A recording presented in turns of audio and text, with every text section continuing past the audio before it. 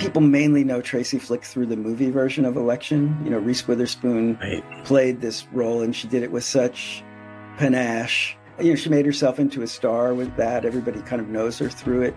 So in a sense, this new book is in conversation, not just with the novel Election, which I published over 20 years ago, but with this movie that has also been part of the, you know, public consciousness for all that time. Yeah. Tracy Enid Flick, right?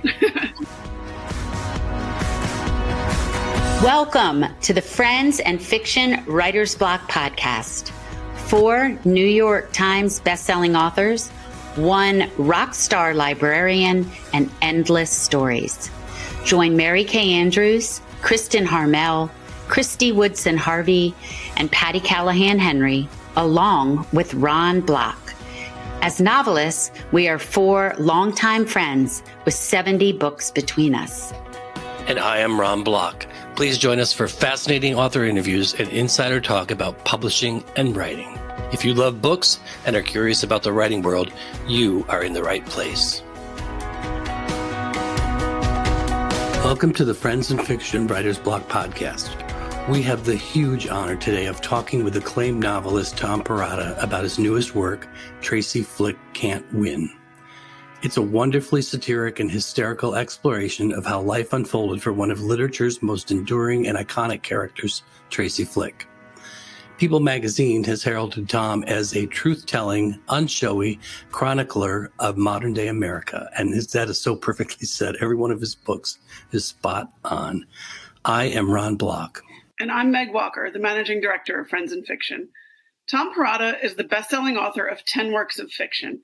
He's likely best known for his novels Election and Little Children, both of which were made into Oscar-nominated films, and The Leftovers and Mrs. Fletcher, which were both adapted into series for HBO. His other books include Bad Haircut, The Wishbones, Joe College, The Abstinence Teacher, and 9 Inches. He's here today to talk with us about Tracy Flick Can't Win, a sequel to Election, 2 decades plus in the making. His work has been translated into a multitude of languages. Born and raised in New Jersey, Perrotta lives outside of Boston. Welcome to the podcast, Tom. It's so wonderful to have you with us. Well, thank you so much. I'm really happy to be here. This is wonderful. I've been looking forward to this a lot. I love this book so much. I couldn't stop texting Meg. Like, did you get to this part yet? Did you get to that part yet? Yeah. Anyway, Publishers Weekly said, as ever, Perrotta writes incisively from several different points of view, illuminating the frustrated inner lives of his characters. Dominating it all is Tracy, whom the reader comes to understand better even through her cringeworthy machinations. This is the rare sequel that lives up to the original. Tom, let's start at the beginning. What was the driving force to bring Tracy back to readers? Well, I think that I actually didn't necessarily know that that's what I was doing when I started this book. I started the book wanting to write about another character, the Vito Falcone, who is a former pro football player who is brought back to his alma mater high school to be the first person inducted into their Hall of Fame. And Vito is suffering from, you know, probably what is chronic traumatic encephalopathy, the post-concussion syndrome that you hear about a lot.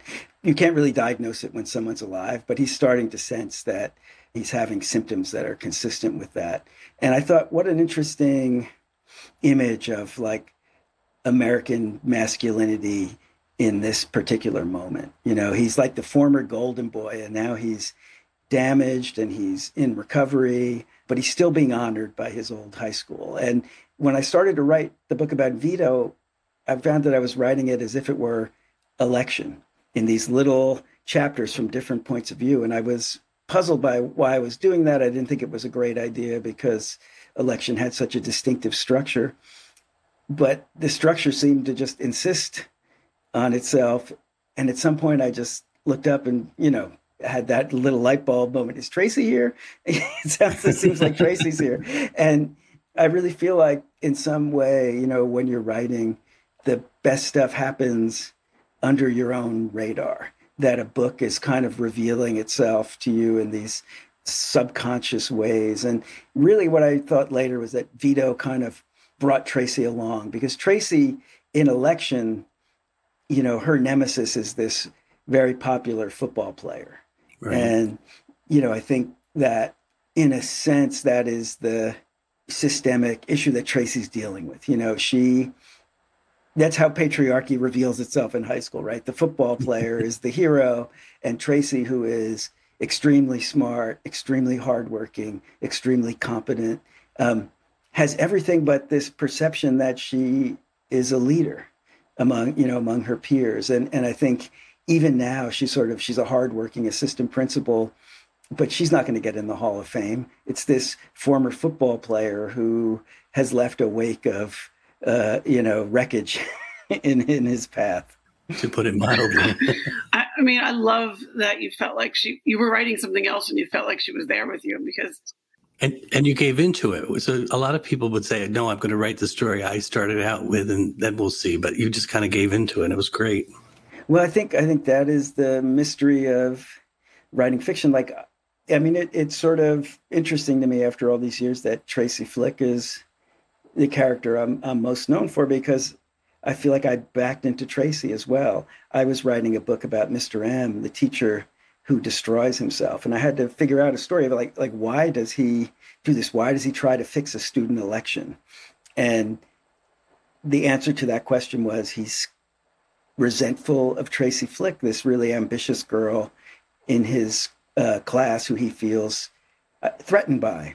It looks like she's bound for a very successful life, and he's feeling like in some way that he hasn't lived up to his own potential, and there's a kind of resentment that leads him to be angry with Tracy and to do something that he never dreamed he was capable of.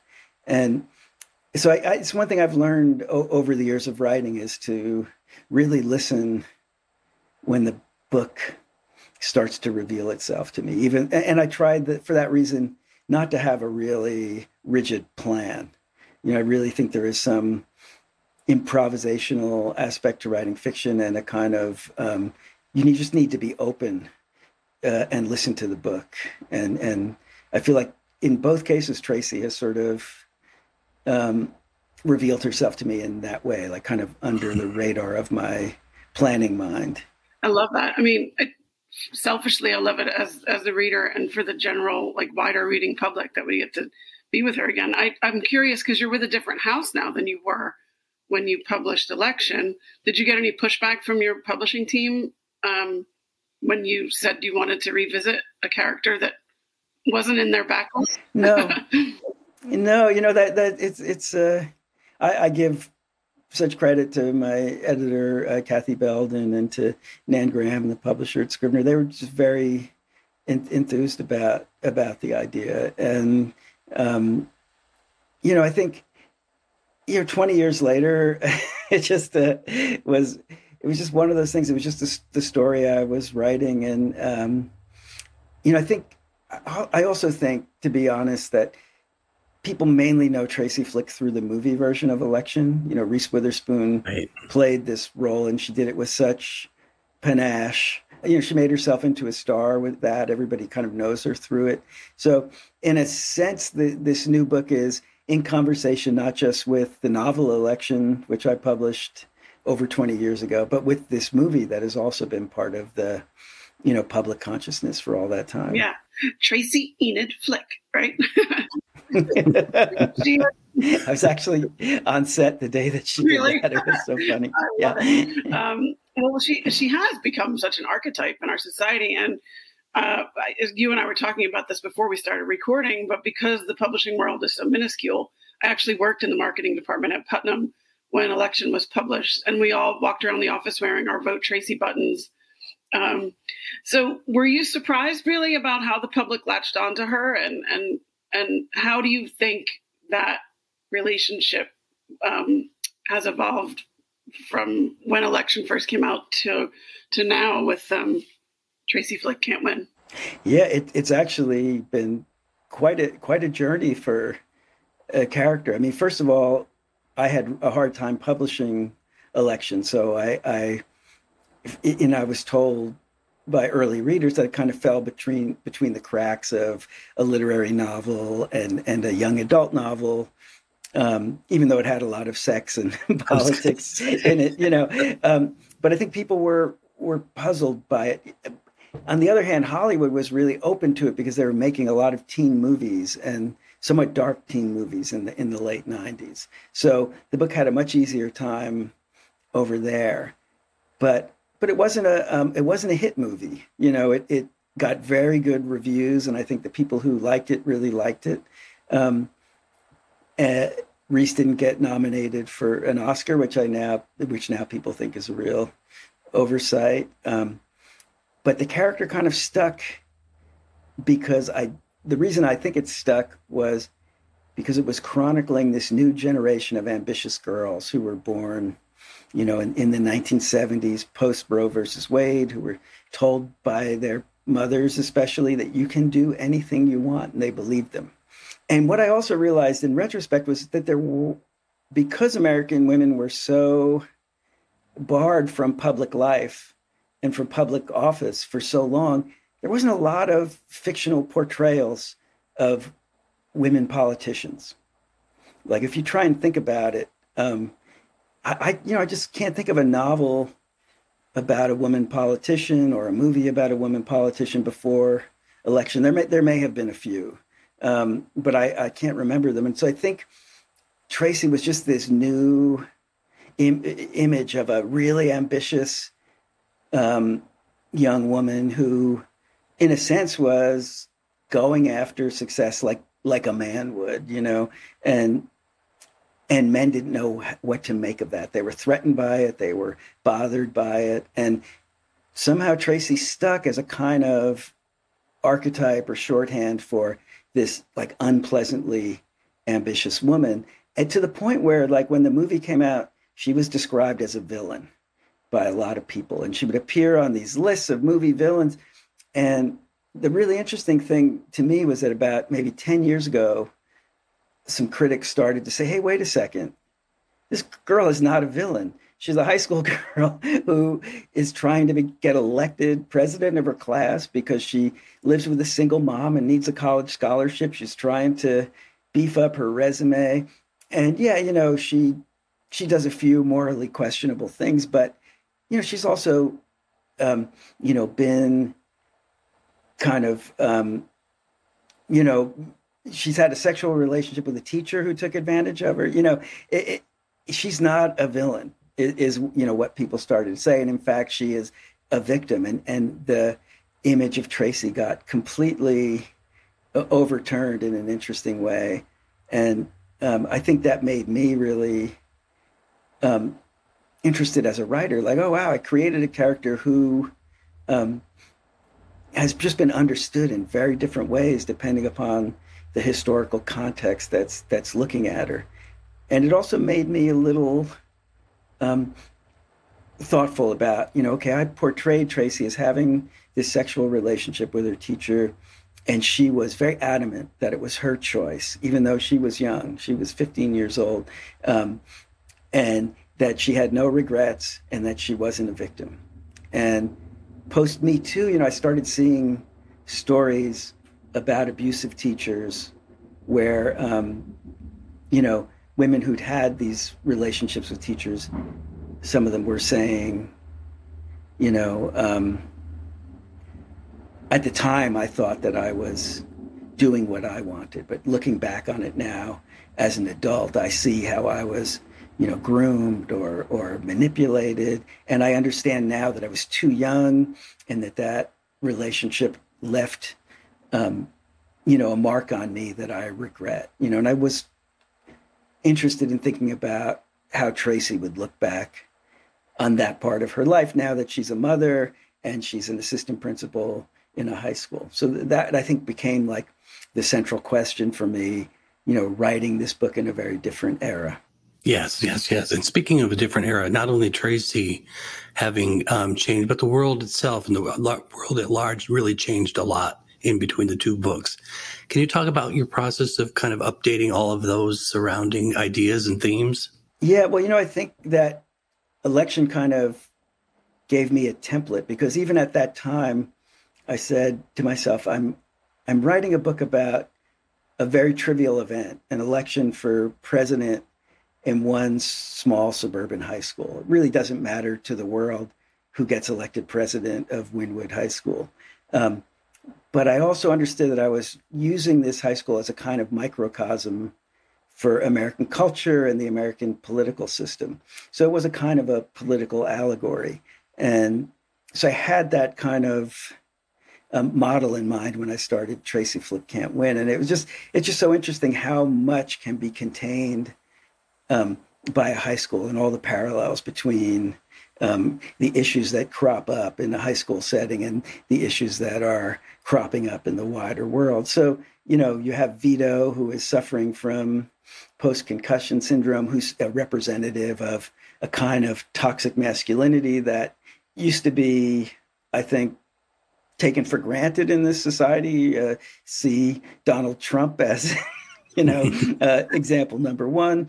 And now is under like a kind of sustained criticism from, from women who felt oppressed by these kind of men for a long time, and even from other men who also felt bullied and oppressed by these men. I think you have Tracy, who is a very talented, competent, smart person who keeps bumping up against the glass ceiling. Why can't Tracy become the principal of a high school even? She thought she was going to be president of the United States. And, so it was a way of talking about issues of gender. The book is also about fame and ambition. There's a student who is, the book really is exploring this issue of like, who do we honor and why, and what does that reveal about what we value as a culture, I think. And that became, and that the story of Tracy Flick is the story of a woman who's ambitious and trying to succeed and keeps finding that the playing field is tilted against her in some way. I love it. And you did it also brilliantly, all these different voices. I mean, and the different themes, and it all comes through on the page so beautifully. But Tracy and Jack take center stage, but we'd love to ask a bit about all the other voices in the book. So you've created like a true ensemble with Vito and Kyle and Front Desk Diane and Lily, Nate, and the list goes on. And they're so varied, and they're each so fully realized in their own way. So what influenced these characters, and what were you hoping each perspective might add to the story? Yeah, that's part of the microcosm idea, So yeah, I in my list of issues, Kyle Dorfman is this guy. He's an alum of the same high school where Tracy is now the principal. He made a fortune in the tech industry because of a stupid virtual pet app that he came up with. And he's taken his money and come back home to his town. And he's sort of saying it's because he really liked the town and he wants his kids to grow up the way he did. But actually, he's built this like monstrous mansion back on the street where his family had a little house. It's really, he's like lording his wealth over the people he grew up with, but he's, deceiving himself. But he's the one who decides to finance this Hall of Fame. And because he's now also the president of the school board, Tracy feels like she has to kind of, do his bidding because she needs him as a political ally. And so, Kyle is a kind of representative of, our more recent American world where, that's just so rife with inequality, where so many, where a small handful of people really have so much more money than other people. Because, at least, Tracy came from this sort of working class suburb where, there were some class differences, but it wasn't like it is now. Our society right now is way more unequal than it was 20 or 25 years ago. Yeah. I mean, poor Tracy, she's got Vito on the one side and Kyle on the other, who are like, just like shoving it in her face how she can't achieve her goals. And the two of them have just sort of like fallen into this success a little bit, Yeah, there are two versions of oppressive males. One is the earlier alpha male version, that's an athlete and a playboy, and Kyle is much more the the nerd with a huge pot of money. Right. And she's the tortured soul in the middle of it all. That's right. So it's like the push me, pull you thing. It's like, oh, you're in, you're out, you're in, you're out. Right. And Jack Weed, who you mentioned before, is the principal who's retiring. And he's a sort of, Tracy likes Jack, and he's probably a pretty good principal, but he also is a sort of this older rogue who has somehow stayed ahead of all of his Me Too violations, and he's retiring, with his reputation intact, even though he has not behaved in a especially ethical way over the years. So he's the voice of the the guy who is sort of saying, let's just forget about the past. Time to move on. Yes, it's just a room full of toxic masculinity. Yes, it is. That's called America. It's exactly, and it's sad, but that's the way it is for now. So, without giving any spoilers, did you always know the ending was going to be what it turned out to be? No, and this relates to what I was saying earlier. I try to move forward without a real plan. I knew that I had set up a situation where this Hall of Fame induction ceremony was going to bring all the characters in the book together. And, I think that's a structure that sort of demands some kind of, big event when you get all your characters in one place. But I didn't know what that would be. And at a certain late moment, the idea occurred to me, and I again, I appreciate your no spoilers. I just often with an idea that is disturbing or surprising, I resisted at first, but then if it just overcomes my own objections, I feel like, okay, that may be the way that I have to go.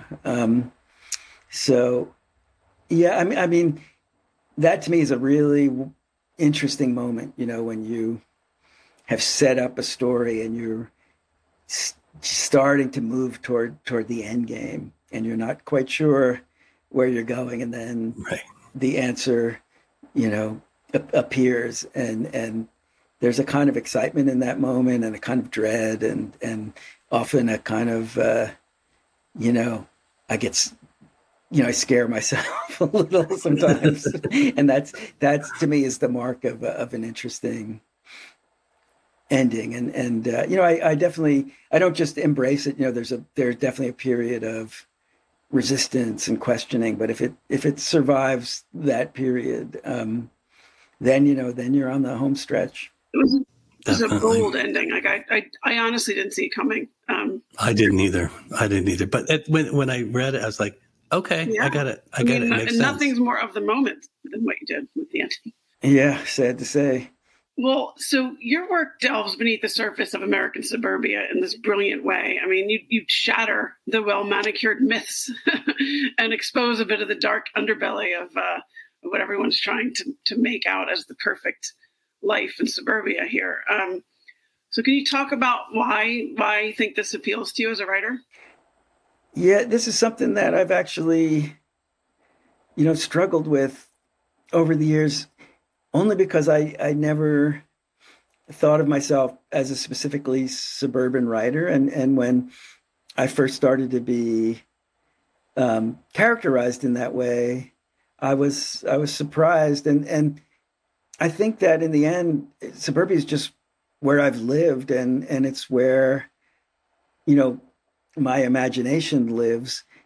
But, I would always say, well, I'm writing about people, and these people just happen to be in suburbia. And so I think I'm talking about what is going on with my characters rather than what is going on in suburbia, if you understand the distinction. And so so the idea that there's a dark underbelly to me isn't a dark underbelly in suburbia. It's a dark underbelly in the human beings who happen to live in suburbia. And I think, I don't think there's like that I think urban characters have a similar dark underbelly, and rural characters probably have a similar dark underbelly. It just so happens that my characters live in the place where I have lived, and they struggle with their emotions and their desires and, their ambitions, their conflicts with other people.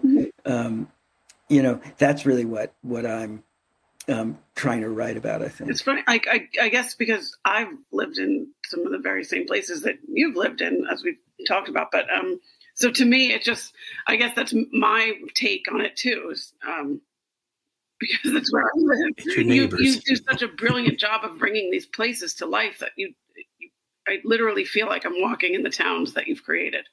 Yeah, no, I appreciate that. I feel like I am very much a realist. Very deep down. I did write The Leftovers, which is my one sort of speculative or dystopian book, but it is, it's the exception that proves the rule. Generally speaking, I'm, trying to write realism. I'm trying to engage with, moments in recent history and the issues that have, flared up, and it can be a challenging thing to write about what's happening in the moment. Like I found this with Mrs. Fletcher in particular. I wrote that book. I started it maybe 2013, 2014, and I was writing about like all this stuff that I thought was like bubbling underground about sex and gender, and pornography was at the heart of that. And by the time the show came out, so the book came out, and I think that was one thing. But then a couple of years later, the TV show came out, and all that stuff that was under the surface had just blown up. The Me Too movement had happened, and I think the cultural sense of how we thought about women's sexuality and male sexuality and pornography. It's just a much darker sense of what was going on. And I think the idea of a sort of comic novel with a woman at the heart of it who was interested in pornography just didn't seem quite as funny as it had even just a few years earlier. I think I was grappling with the sexual revolution, but I think I was grappling with it, feeling like we're in the middle of it and things are changing. And then suddenly, like 5 or 6 years later, it felt like, there was just this almost revisionist thinking about the sexual revolution that had really kind of solidified. And it is, or I look at a book like The Abstinence Teacher, where I was writing about the culture war and sex education. And on one side, you had a kind of, evangelical Christian culture warrior. On the other side, a liberal sex education teacher. And the book really reflected a sense that I had back in those days that Americans on both sides of the divide maybe have more in common than they realize. And if they could only get to know each other, they might be able to find some common ground.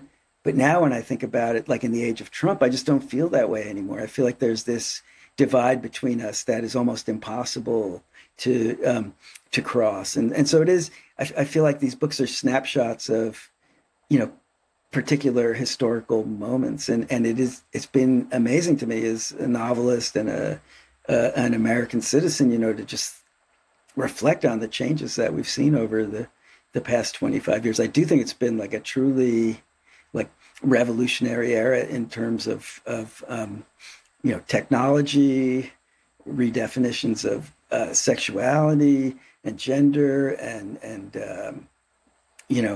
the kind of explosion of economic inequality. Like it truly has been a kind of dizzying era, and it's been a really interesting thing as a novelist to try and, keep up with it and try and understand what it feels like to live inside these moments. I That's beautifully said. I just spot on. But one of the things that struck me too about the book, going back just a little bit to one of the minor characters and what you were just saying, it creating the character of Lily really gave you a lot of room to bring out diverse ideas in the story, because she observes race and gender differences and she's got her own life.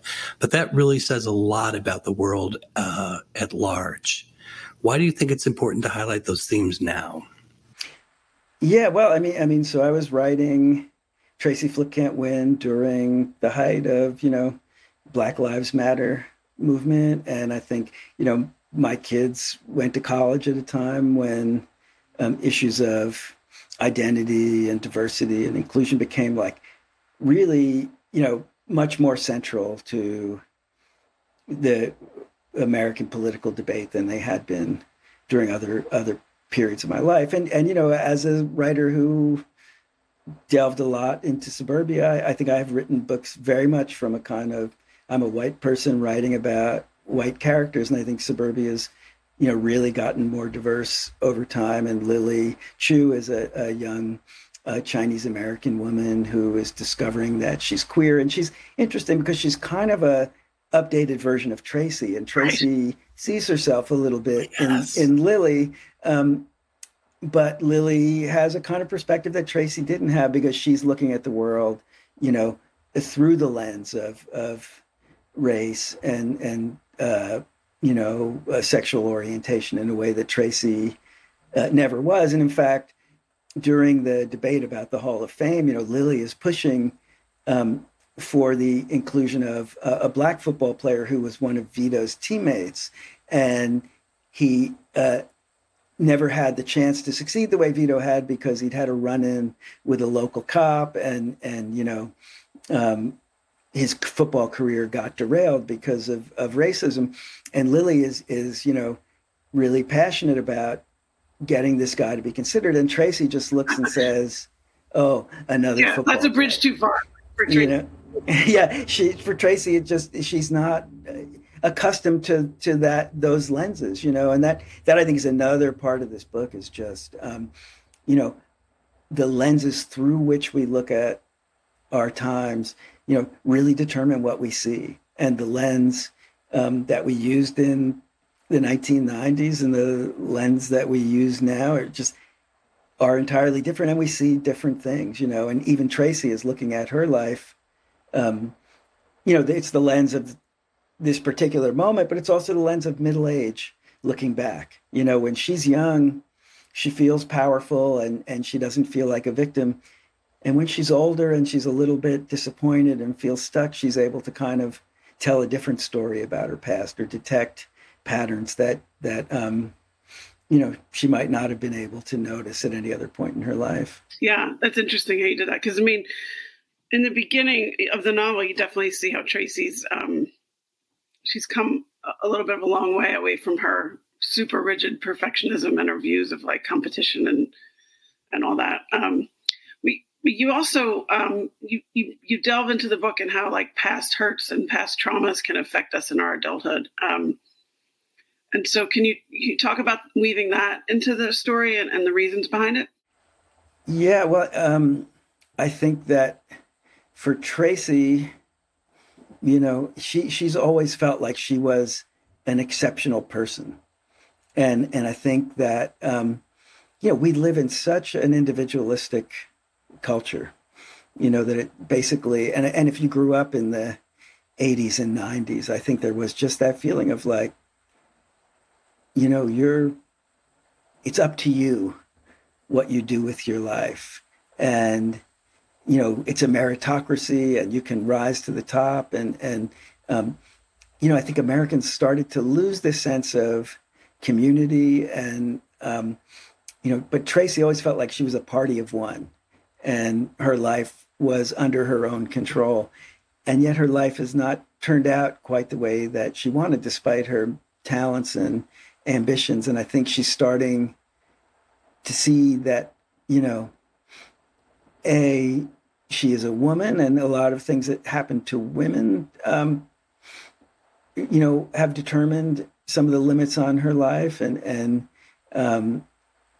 she just says it like, maybe I wasn't as special as I thought I was. She thought she was a special case, and now she's seeing herself as,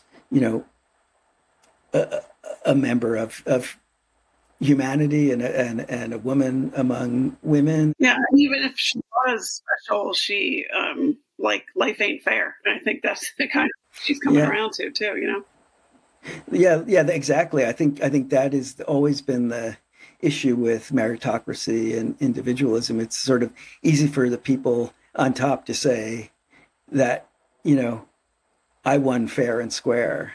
But Tracy, one of the things she's realizing is, there's no fair and square for me. And that's partly in the title, Tracy Flick can't win. Yes, she's having a tough year or a bad day, but it's much deeper than that. It's like, oh, wow, maybe it's impossible for the Tracys of the world to win. I mean, it's also a little bit colored by the experience of Hillary Clinton, that sense of like, literally, she could not win. Eventually some women will win, I'm sure. But right now, it's hard to know when that will be and to not connect it to this deeply rooted cultural sense that women, aren't natural leaders, and a lot of times that's even shared by women themselves, sadly enough. But, talk about trauma too. I think trauma doesn't always reveal itself right away. I think it's possible for somebody like Tracy, she had this relationship in high school and it didn't last long and it just seemed like a blip to her at the time. But later on, she's understanding, like it was almost like the key to my whole high school experience, that particular, 2-month relationship, because, Mr. M's decision to, try and steal the election from her was related to his loyalty to his friend who got fired because he had this affair with Tracy. It was like, it colored the way people looked at her in school and maybe who would vote for her. She's talking very specifically about that particular trauma, but there's also the trauma of, her mother's illness and her having to set aside her dreams to be a caretaker. I do think that we don't really understand sometimes the central events in our lives until long after they happen. And Vito is a great example of that too. He's literally trying to make amends for some of the past things he's done in his life, and his past continues to haunt him in a multitude of ways. The injuries is just one part of it, but like he's trying to make right on some of this stuff, and without giving anything away, like it doesn't really go so well for him. It seems like it's going well for him. He's making amends with some folks, and he's coming around to realizing, how he's created this path for himself. Yeah. And no, I know. I find Vito kind of moving in this book, because this is another part of our culture right now, which is, I think rightly, we're holding people accountable in a way that we haven't before. But I also think, there should be room for people to, do an accounting and make amends and somehow, get back into the community in some sense. And Vito is in that process. And I think there are ways in which you can see he's just become a better person. He's doing the work. He's doing the work. And he's baby stepping, he's doing the work.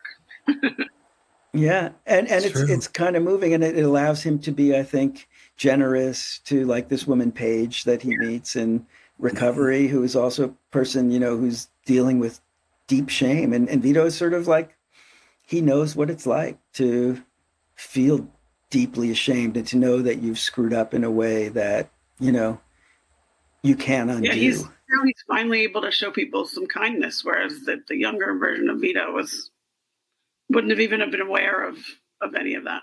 No, he just had that kind of world is mine, I'm going to take it. Yeah. So, but yes, I think, as different as he and Tracy would have been in high school as middle-aged people, I think they're both just grappling with disappointment. For Vito, it's a sense of I had something great and I lost it. And for Tracy, it's I never got what I deserved. But those are two forms of, I think, middle-aged sadness that bring them together in one weird moment. There's a moment when, they're on stage and they're looking at each other and Tracy is like seeing him, somebody who I think she, reflexively kind of despises, but she's actually seeing him in that moment. And I that does seem like something that is a kind of wisdom that comes with age and comes with, sometimes with feeling wounded or being hurt, that I do think it creates maybe a kind of compassion that might be harder to attain as a younger person who's just on a mission to succeed. Wow. As we're talking, I'm like, this is like one of the biggest themes in the book. And it's one of the things that I think people are going to, if they haven't already, most relate to, because I think we all, whether we were the victims of it or the cause of some of this stuff, I think we can reflect and think about it, and it really stays with us. But that leads me into this question a little bit. Now that the book is out and a lot of your books have been made into successful large and small screen things, has there been anybody, maybe somebody named Reese, come calling about this? Well, so all I can say is that there are conversations happening, and my fingers are crossed that something will emerge. It's it's that mysterious land of Hollywood. So I just have my fingers crossed. Yeah, but I think it would be like a golden opportunity, and Reese, if you're listening, to be able to revive this character. There's so many nuances and changes that have happened, and what a great way to take a bite out of your acting chops and really dig into it and win another Oscar. Well, it feels to me like what a rare opportunity, to play a character, when you're young, to play that character in high school and then play the same character, as a woman in her 40s. It just is, it rarely happens, right? Because you have to have had the early version. Right. So, I mean, I guess Tom Cruise just did the same thing, but Tom Cruise is always Tom Cruise. So he doesn't have to say like, how has this character changed? It's more like it's 30 years later and I'm still Tom Cruise. Yeah, no, this is a character that changed a lot. And she's perfect. She was perfect for it then, and she's perfect for it now. Yeah, and she's changed a lot, and yet certain core attributes are still there. So I think that's the fun part of it, is like, how has she changed and how has she stayed the same? Well, Tom, as the saying goes, the easier it was to read, the harder it was to write. And to me, your books are so eminently readable. The chapters are short, the language is plain, and your writing is completely unpretentious. So the pages just fly by. And, on the surface, these stories, they feel fairly simple. And yet, as we've been talking about, you delve fairly deep into, before you know it, you've had all this fun reading the book. And so to me, I feel like you're really and truly like some type of wizard, because it must have been very hard to write if it was this easy to read, I guess is what I'm saying. Because, you really do get at the heart of the human condition, but it feels like we just had a blast and you just, flew through a book in a day. So can just talk to us for a minute about your writing style, and was that a conscious decision to write in this style, and maybe who some of your influences were? Yeah, I really appreciate that, by the way, because that definitely was what I was going for with this book. And I mean, it's something I've been going for in a sense all my career. Like if you go back to Bad Haircut, which was quite a long time ago, that is also written in, I think pretty plain style. And I was very much under the influence of like Hemingway and Raymond Carver at that time. And I feel like, loosened up my style a little bit over the years. Like, I think there's a definite difference between a book like Little Children and Bad Haircut. You can see like a certain kind of growth stylistically. Tracy Flick Can't Win, like Election, is written mostly in first person, though there are some third person chapters. I think one of the real things that's changed is I've become a big listener of audiobooks. And I really love the idea of that it's brought back a kind of oral tradition. And I've become really conscious of like, what would this sound like read out loud, and I do end up reading aloud to myself a lot when I'm writing.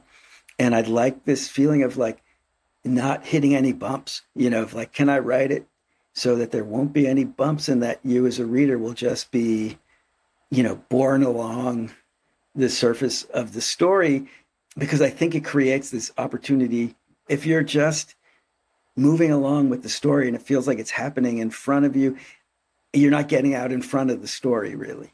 And so it just creates these opportunities for surprise, I think. And I value surprise, not necessarily in the big O. Henry twist way, but just like psychological surprise, characters surprising themselves with what they're thinking, what they're doing. They're planning one thing, but another thing happens. They are trying to convince themselves of one thing and end up convincing themselves of the exact opposite.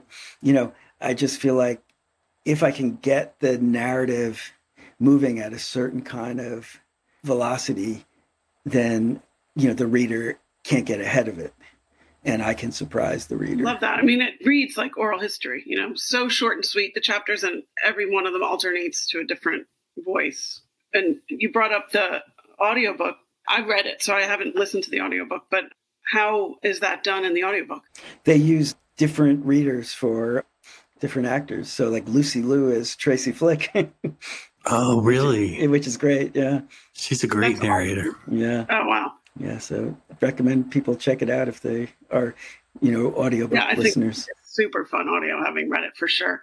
So, Tom, tell us what readers can expect next from you. And then if you don't mind, where can everybody find you and connect with you online? Oh, yeah. So my website is called tomperrotta.net. So you can go there, or you can go, I have an author page on Facebook. So either of those places. I am at the early stages of a new novel, and all I can say is that, like the stories in Bad Haircut, it's set in New Jersey in the 1970s, and it has a kind of a coming of age. But unlike Bad Haircut, which was narrated by, a guy who seemed like maybe college age, who was looking back on his teenage years, this is narrated with the distance of a person, thinking about something that happened 50 years ago and kind of pondering the slipperiness of memory. And again, I think I'm maybe just have arrived at an age where I'm, the past just feels like another world. And I'm just trying to kind of talk about how that world exists in a person's memory. I'm ready. Well, you'll have to wait a little while because I still don't know what I'm doing. And we'll see what that kind of morphs into. Yeah, exactly. It'll be a science fiction book set in the present. Yeah. Well, Tom, this has been such a highlight for us to have you here. I really know why I tell people that I read a little bit of this book and then I have to think about it for 5 hours, because it's so deep and it's got so much to say. And I think people really need to know that. And when they dive in, they'll understand. And thanks for taking such a deep dive into the themes and the thoughts behind the book. And we can't wait for your next book. So huge gratitude for joining us today. Oh, well, thank you so much. It's been a real pleasure. I can't tell you how much I've enjoyed it. And thank you to our listeners for your ongoing support of this podcast and of the entire Friends in Fiction family.